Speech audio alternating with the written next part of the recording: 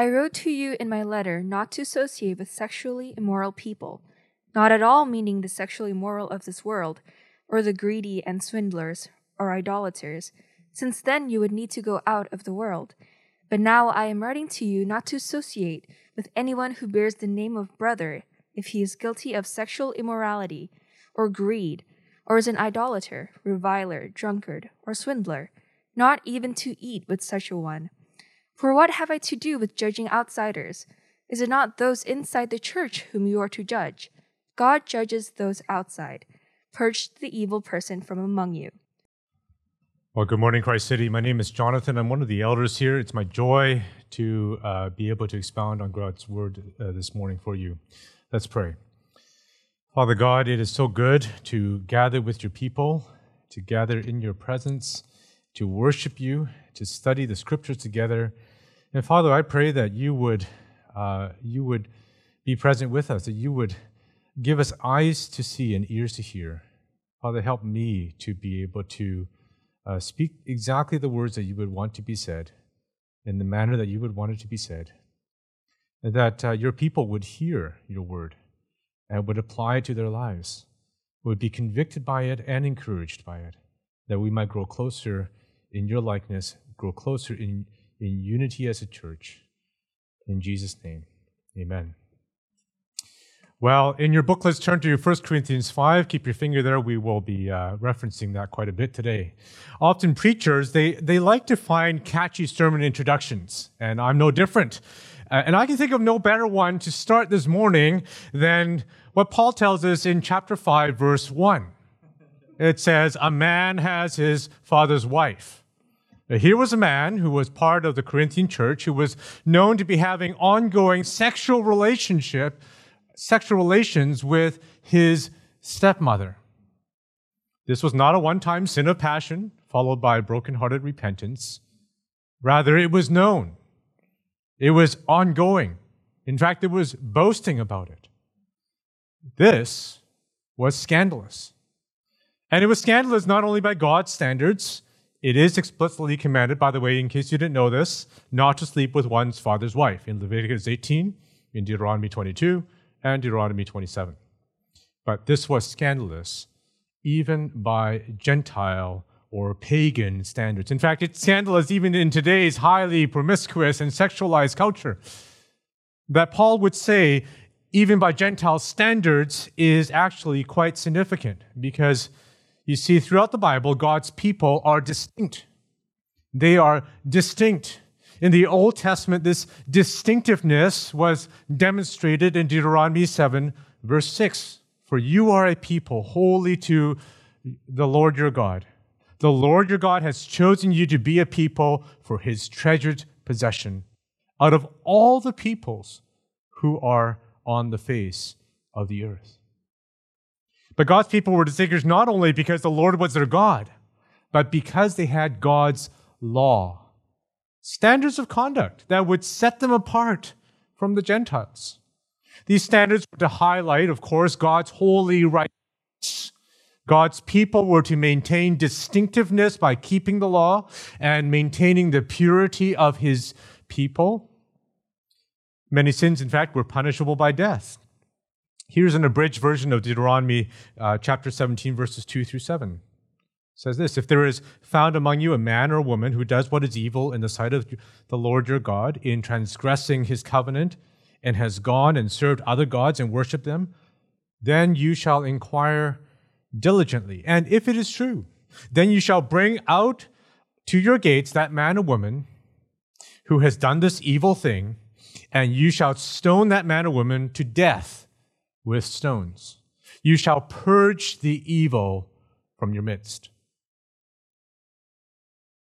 In the New Testament, however, this distinction changes. In the grace and in the providence of God, Jesus came to save all peoples, Jews and Gentiles. Those united through Christ, with Christ through faith, the church would now be known as God's people. This was actually very significant for the Corinthian church that we're reading about, because like our church, it's made up primarily of Gentiles, that is, non-Jews.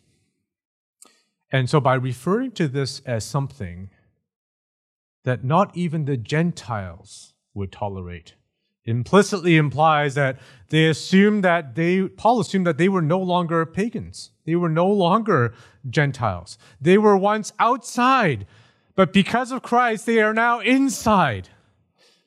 And so with all of this in mind, I want to impress upon you, Christ City, the outrage that Paul felt when he heard of this sin.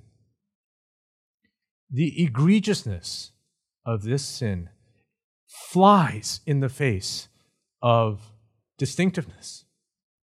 And by saying that it was a sin that not even the Gentiles tolerated, not even the pagans tolerated, this double entendre would not have been lost. Now, why did I just spend so long talking about last week's passage? Well, because it dovetails very much into the verses that we're going to read today. You see, Paul's main argument in verses 9 through 13 is this: how God's people should exercise judgment inside the church is different from how God's people ought to relate to those outside the church. Paul was primarily concerned about the purity of the church. For in his mind, the categories of who is inside the church and who are outside are very clear. To continue to tolerate and accept ongoing, habitual sin was to get the two mixed up. We'll look at the passage through three headings this morning. Number one, we'll look at it, how the church must keep her purity. How the church must keep her purity. Number two, how the church must relate to the world. How the church must relate to the world. And thirdly, we'll look at how the church has hope unlike the world. How the church must keep her purity, how the church must relate to the world, and how the church has hope unlike the world. My aim this morning is threefold. First, I want to remind the church that we are a distinct people. We are a distinct people. And second, that our distinctiveness and our purity is actually necessary for our mission. And third, to warn the individual, God's people are identified with Christ, and thus we must live in repentant faith. Well, let's dive in. How the church must keep her purity. Paul begins this part in chapter 5 by clarifying something that he had said in a previous letter. This previous letter is likely long lost, but we know from this reference that he had apparently told the Corinthians not to associate with sexually immoral people. Paul clarifies that he did not mean any sexually immoral people, or the greedy or swindlers or idolaters, since then they would need to go out of the world.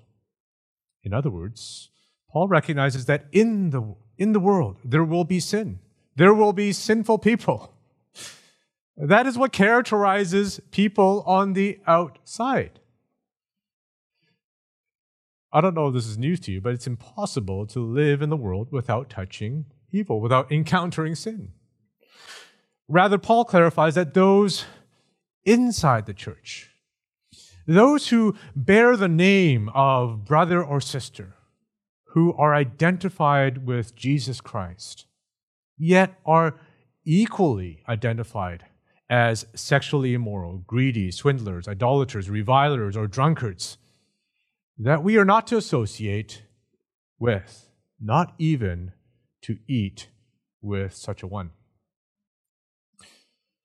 Heavy passage. Now notice a few things.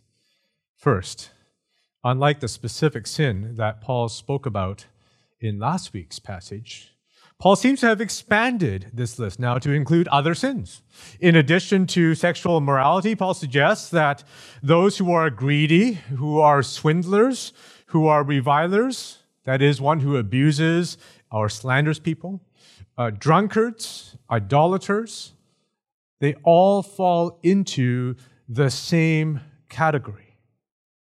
And second, perhaps a little less obvious, is that the categories Paul speaks about are actually the same categories found throughout Deuteronomy.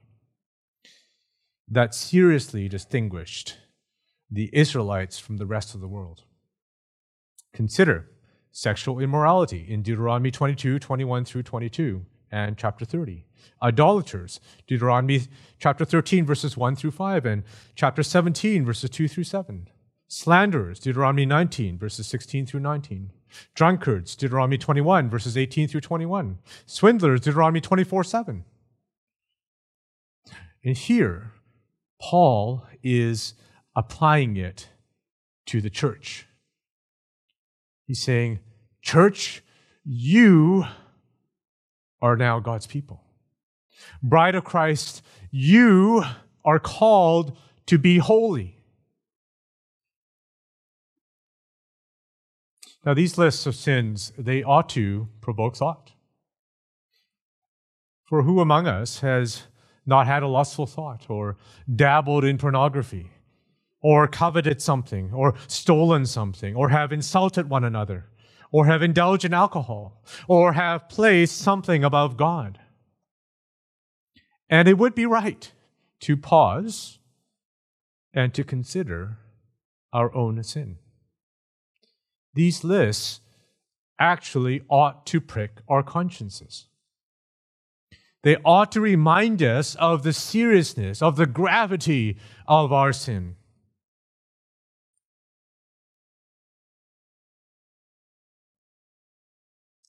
But then another set of questions inevitably arise.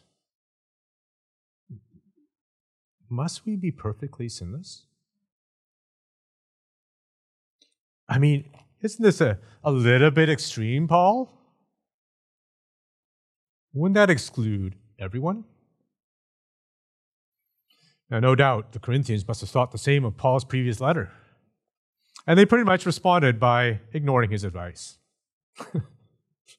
I mean, the fact that there was this man in their midst ought to continue in this is evidence that they kind of scoffed at his letter. Perhaps they thought it was unrealistic. And if we're really honest, don't we kind of shirk at these passages too?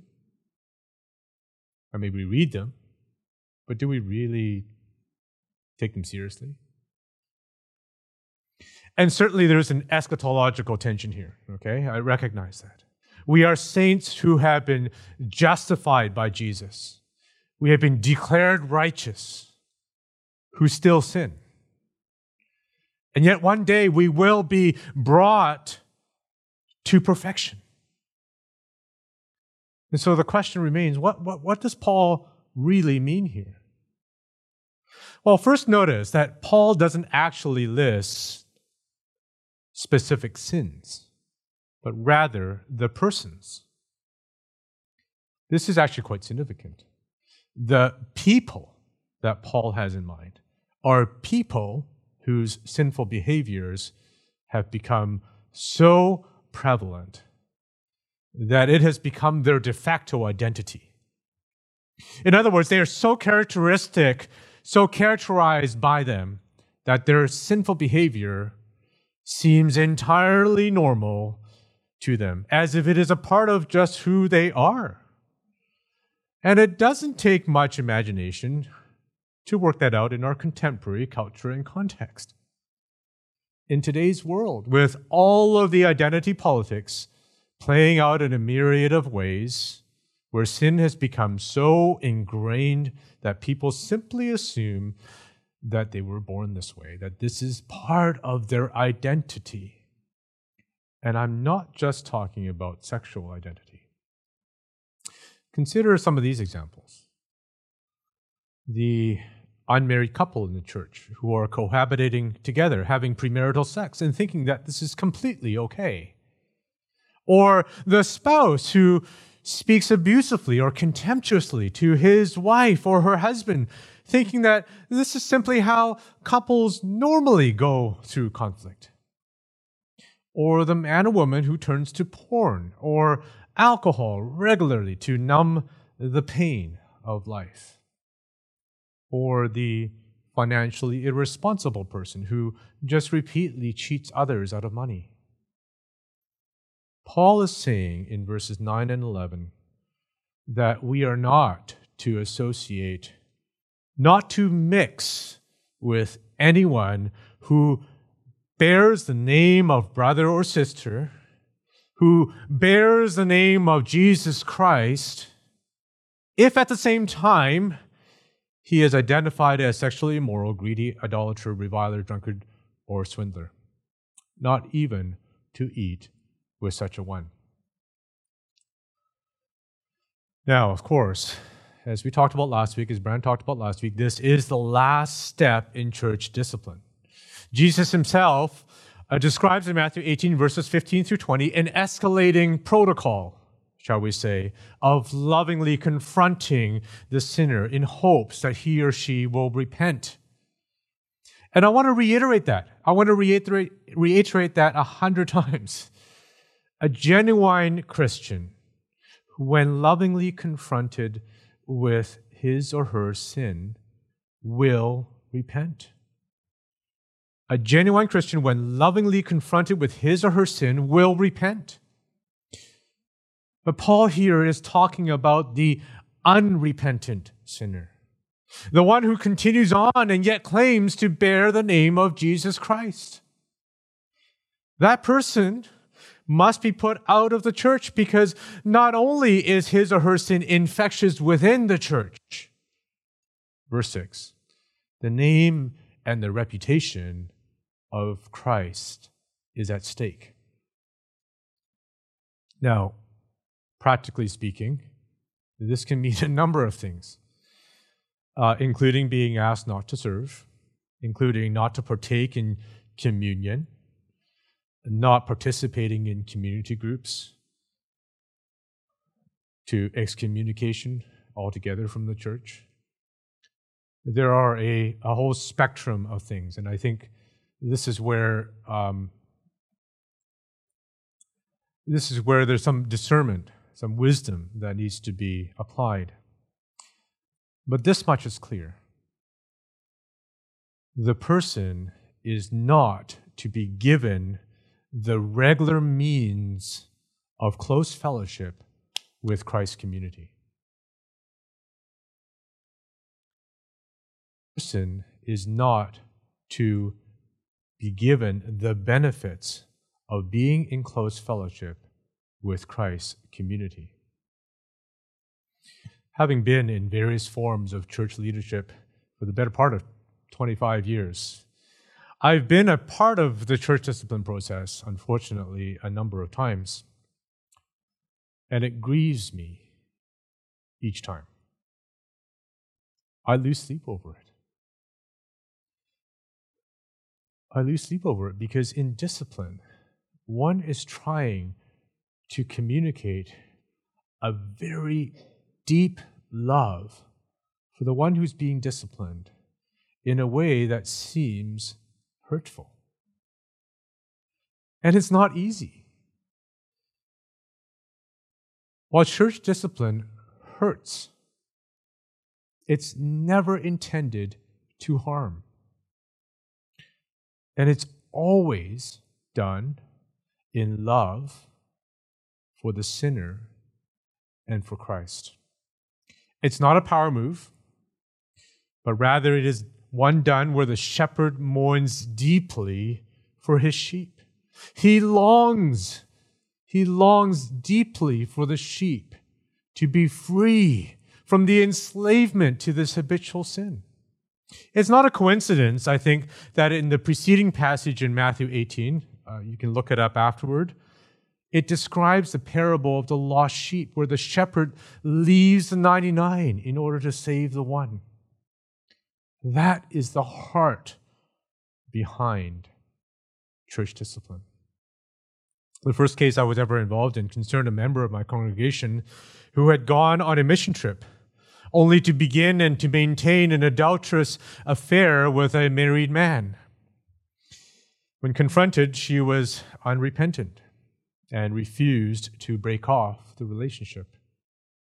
This escalated until the sin was known to the whole church, and the gut-wrenching decision was made to remove her from fellowship so that she might come to her senses and repent.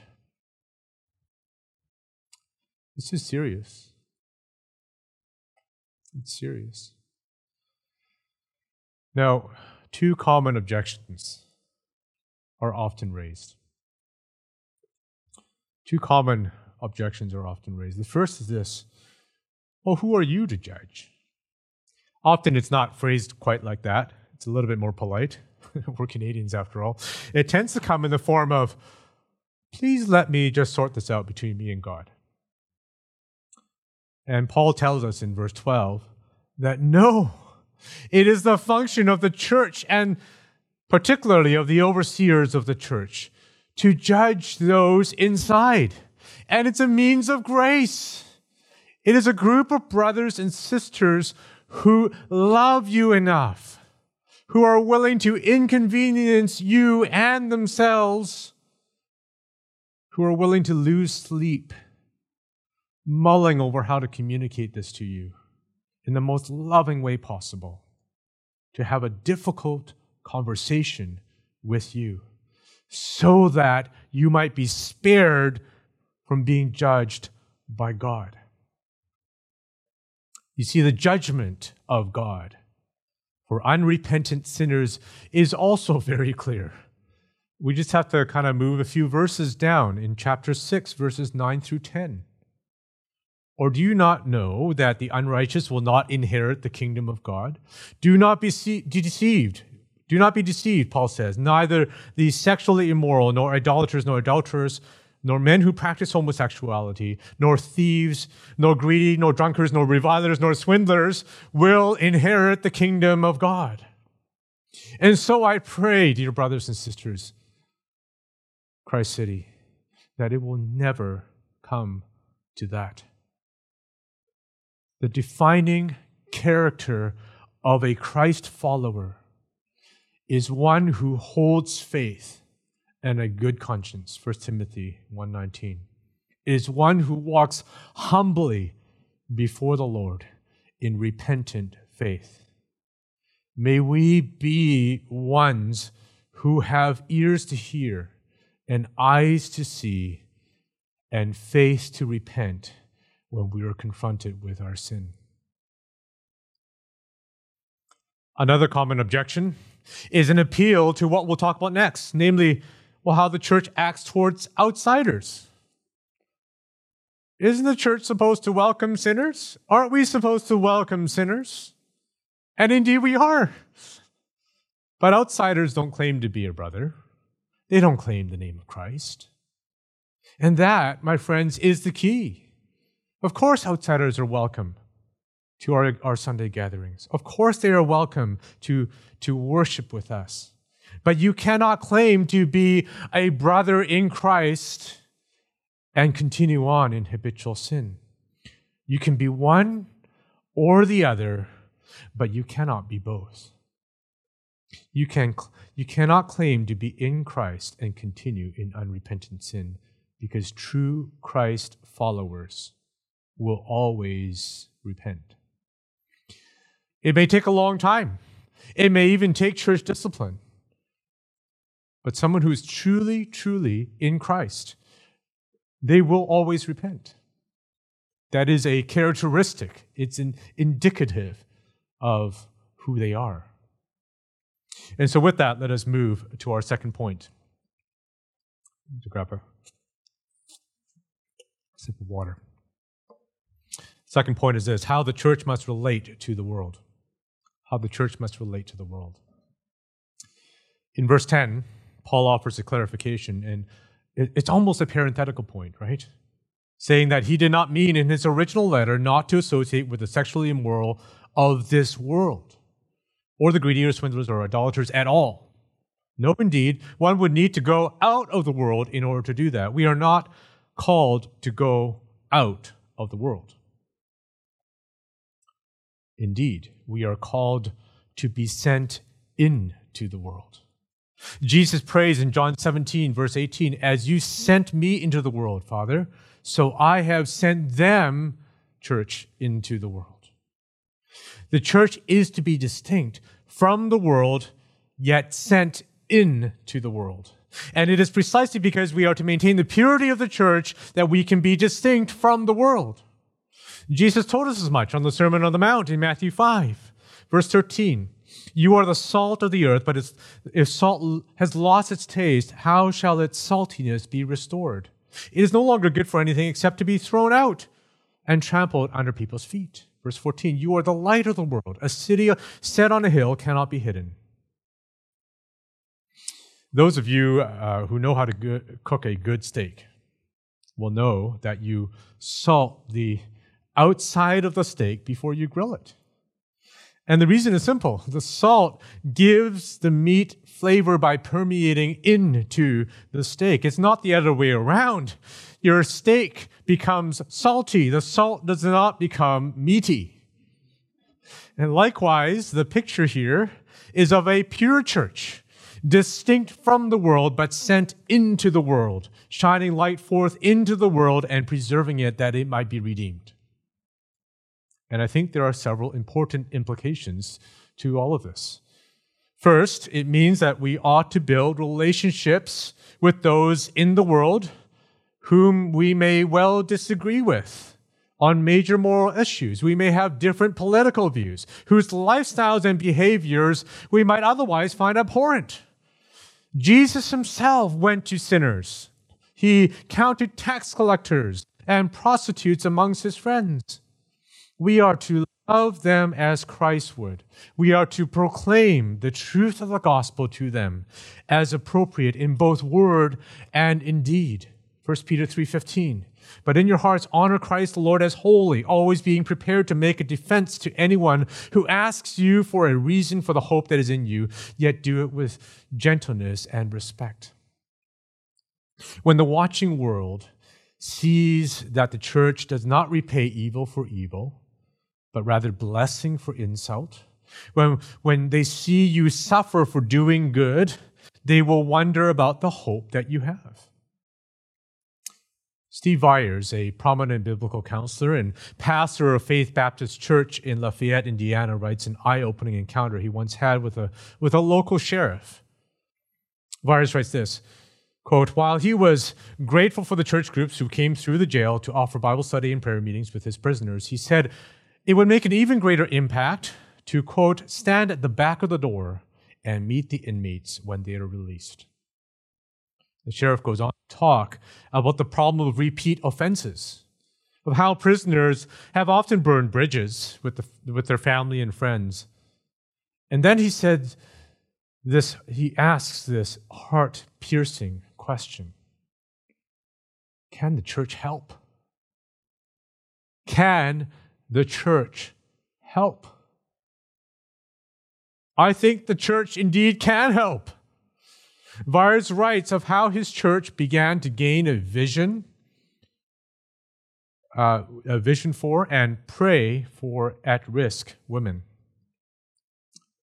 He says he'll never forget the day when a local foundation contacted him about this desire. It was already a busy time. They had just started opening this new community center. They were offering this, they're launching this new free church-based seminary program. And yet this foundation leader persisted. She had been praying about helping someone start a faith-based residential treatment center for girls ages 14 through 28 struggling with unplanned pregnancy, drug and alcohol abuse, eating disorders, and self-harm. Pastor Viers was determined to show all the reasons why it couldn't be done. After doing a feasibility study, it seemed that a facility capable of serving 24 young women in this fashion would cost $1.25 million to build and another $1.25 million to have in operating costs. And so to make a long story short, he explained to this foundation leader in a subsequent meeting that there were 2.5 million reasons why Faith Church could not launch a residential treatment center. And that's when the foundation essentially said, fine, we would like to give you $2.5 million. And thus the ministry called Vision of Hope was born. A ministry that has so impacted their community in Lafayette that even secular institutions and judges often send people to Faith Church because I don't know what you guys do, but they don't come back reoffending. By the way, I have a link up on the slide there. If you get a chance, check it out. It's actually pretty cool, especially Alexandra's testimony. I actually wish we could play it today, but that would take too much time. You see, Christians ought to be on the front lines of rehabilitation. For too long, the church has eschewed her responsibility, thinking that social and crime problems are purely in the realm of secular and professional treatment centers. No, church. Let us remember our mission to be actively called into the world. And this brings us to our second implication. You see, we have a tendency, especially here on the West Coast, to seek escape rather than fulfill our duty to engage with the world. We look around, we see sin, we see suffering, we see the evils of the world, and we just want to escape. You know, while we don't form monasteries like Benedict did in the early church, we do that in our 21st century rendition. The temptation to escape actually manifests itself in a various number of different ways. Some escape by climbing a mountain every or other weekend. Some run from the institutionalized church into a self-propelled me, myself, and Jesus religion. Some escape, as Brant talked about this morning, into debating about secondary issues. But do you realize that by doing so, you are dividing the church? Paul is saying that we ought not to divide the church. That's what we've been studying all along in 1 Corinthians, isn't it? We ought to seek the unity of the church by participating in it, keeping her holy, that we might engage with the world. A third implication is this. A third implication of how the church must relate to the world is in our view of ethics, of politics, of evil. And here, let me try to address something briefly. It's actually a troubling trend that has been kind of emerging in the evangelical world. Often an issue arises when it's discovered that something has some sort of connection with some sort of sin or evil in the distant past. Take nearly any issue, trace back far enough, and you will find sin. You will find evil. Many will seek to dissociate themselves with that in the name of purity, thinking that they are keeping pure by not partaking in it. But it is impossible, hear this, it is impossible to live in this world without ever touching evil from the past. We are worshiping today on the unceded territories of the Musqueam, Squamish, and Tsawwaltooth nations, which were unrightfully taken from the First Nations. We buy groceries, which often ride on railways, built by exploited Chinese workers in the 19th century. In fact, people who think this way do not go back far enough. We live in a fallen world caused by the sin of Adam and Eve. And so we must understand this idea of purity. Paul is not talking about purity from the outside infecting the inside. Rather, he's talking about a purity from the inside that must be purged. And by getting it mixed up, we actually execute judgment on outsiders. Paul here is saying that it's not within the realm of the church to judge. God judges those on the outside. Now, of course, I understand there are issues of conscience. Of course, there are principles of proximity that we must take into consideration as well. I am not saying, hear this, I am not saying that we should go and condone evil acts. we should pray earnestly that we might have a sensitive, a godly conscience. But we must not seek to be rid of evil apart from Jesus Christ, because it is an affront to the gospel. Christians are pure not because we've somehow managed to avoid all evil in the world, but because Jesus Christ has redeemed us from evil, and he has set us apart to be righteous. He has made us a distinct people. Which brings us to our third point, how the church has hope unlike the world. How the church has hope unlike the world. Man, we've covered some two very heavy topics. We've seen on the one hand the seriousness of sin, and on the other, the mission of the church as being sent into a world full of sin.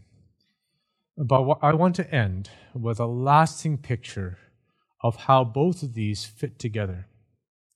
Why Paul is so adamant in his exhortation to keep his church pure.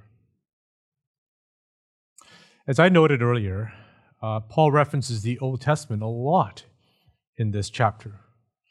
He references the Old Testament a lot. Brant briefly talked about the Passover foundations in the earlier verses, but here reference is found in the last part of verse 13. For those inside, we are to, quote, purge the evil from among you. You see, in the Deuteronomy passages that I shared earlier, there's a repeated refrain at the end of each. It goes roughly like this. The sin is listed, purge the evil from among you.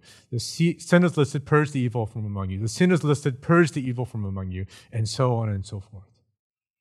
In the Old Testament, this literally meant drag them out of the city and stone them to death. The wages of sin is death. But the gospel is this. Jesus, though he was the sinless Son of God, he was purged on our behalf. He was unjustly expelled from among his people, dragged out of the city, crucified on a cross, and left to die. It is, to put in perspective, the world's most evil act ever committed, the murder of the Son of God. He suffered the judgment of God on behalf of us, that we, his bride, those that bear the name of brother or sister, those that bear the name of Jesus Christ, might be redeemed. It's by his blood that we are purified, and by his righteousness that we are declared righteous. For the Christian, this offers great hope. It means that when there is sin in our hearts, we purge that sin by metaphorically dragging it out of our lives and nailing it to the crucified Son of God. We weep over it as we picture the nails driven into the hands caused by our sin. And yet we see at the same time his outstretched arms demonstrating his deep love and his mercy for us. We are assured that because he was purged on our behalf, we are not. We cling on to the hope that he offers us, the power to walk in godliness because of the Holy Spirit. This is what repentant faith looks like.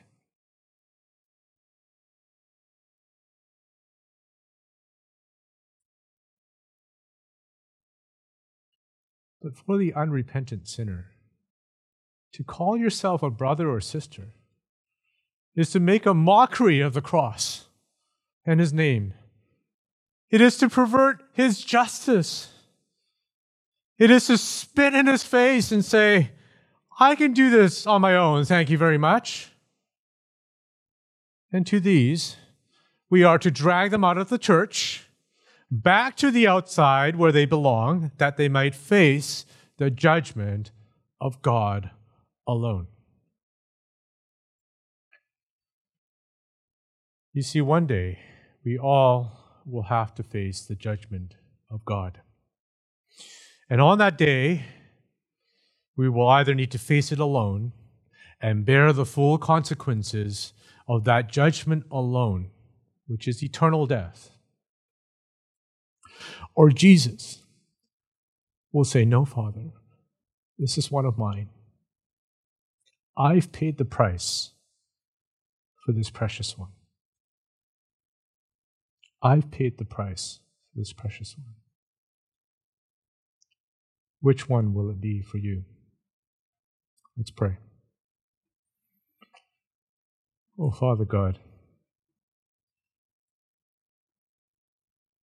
this is a difficult passage.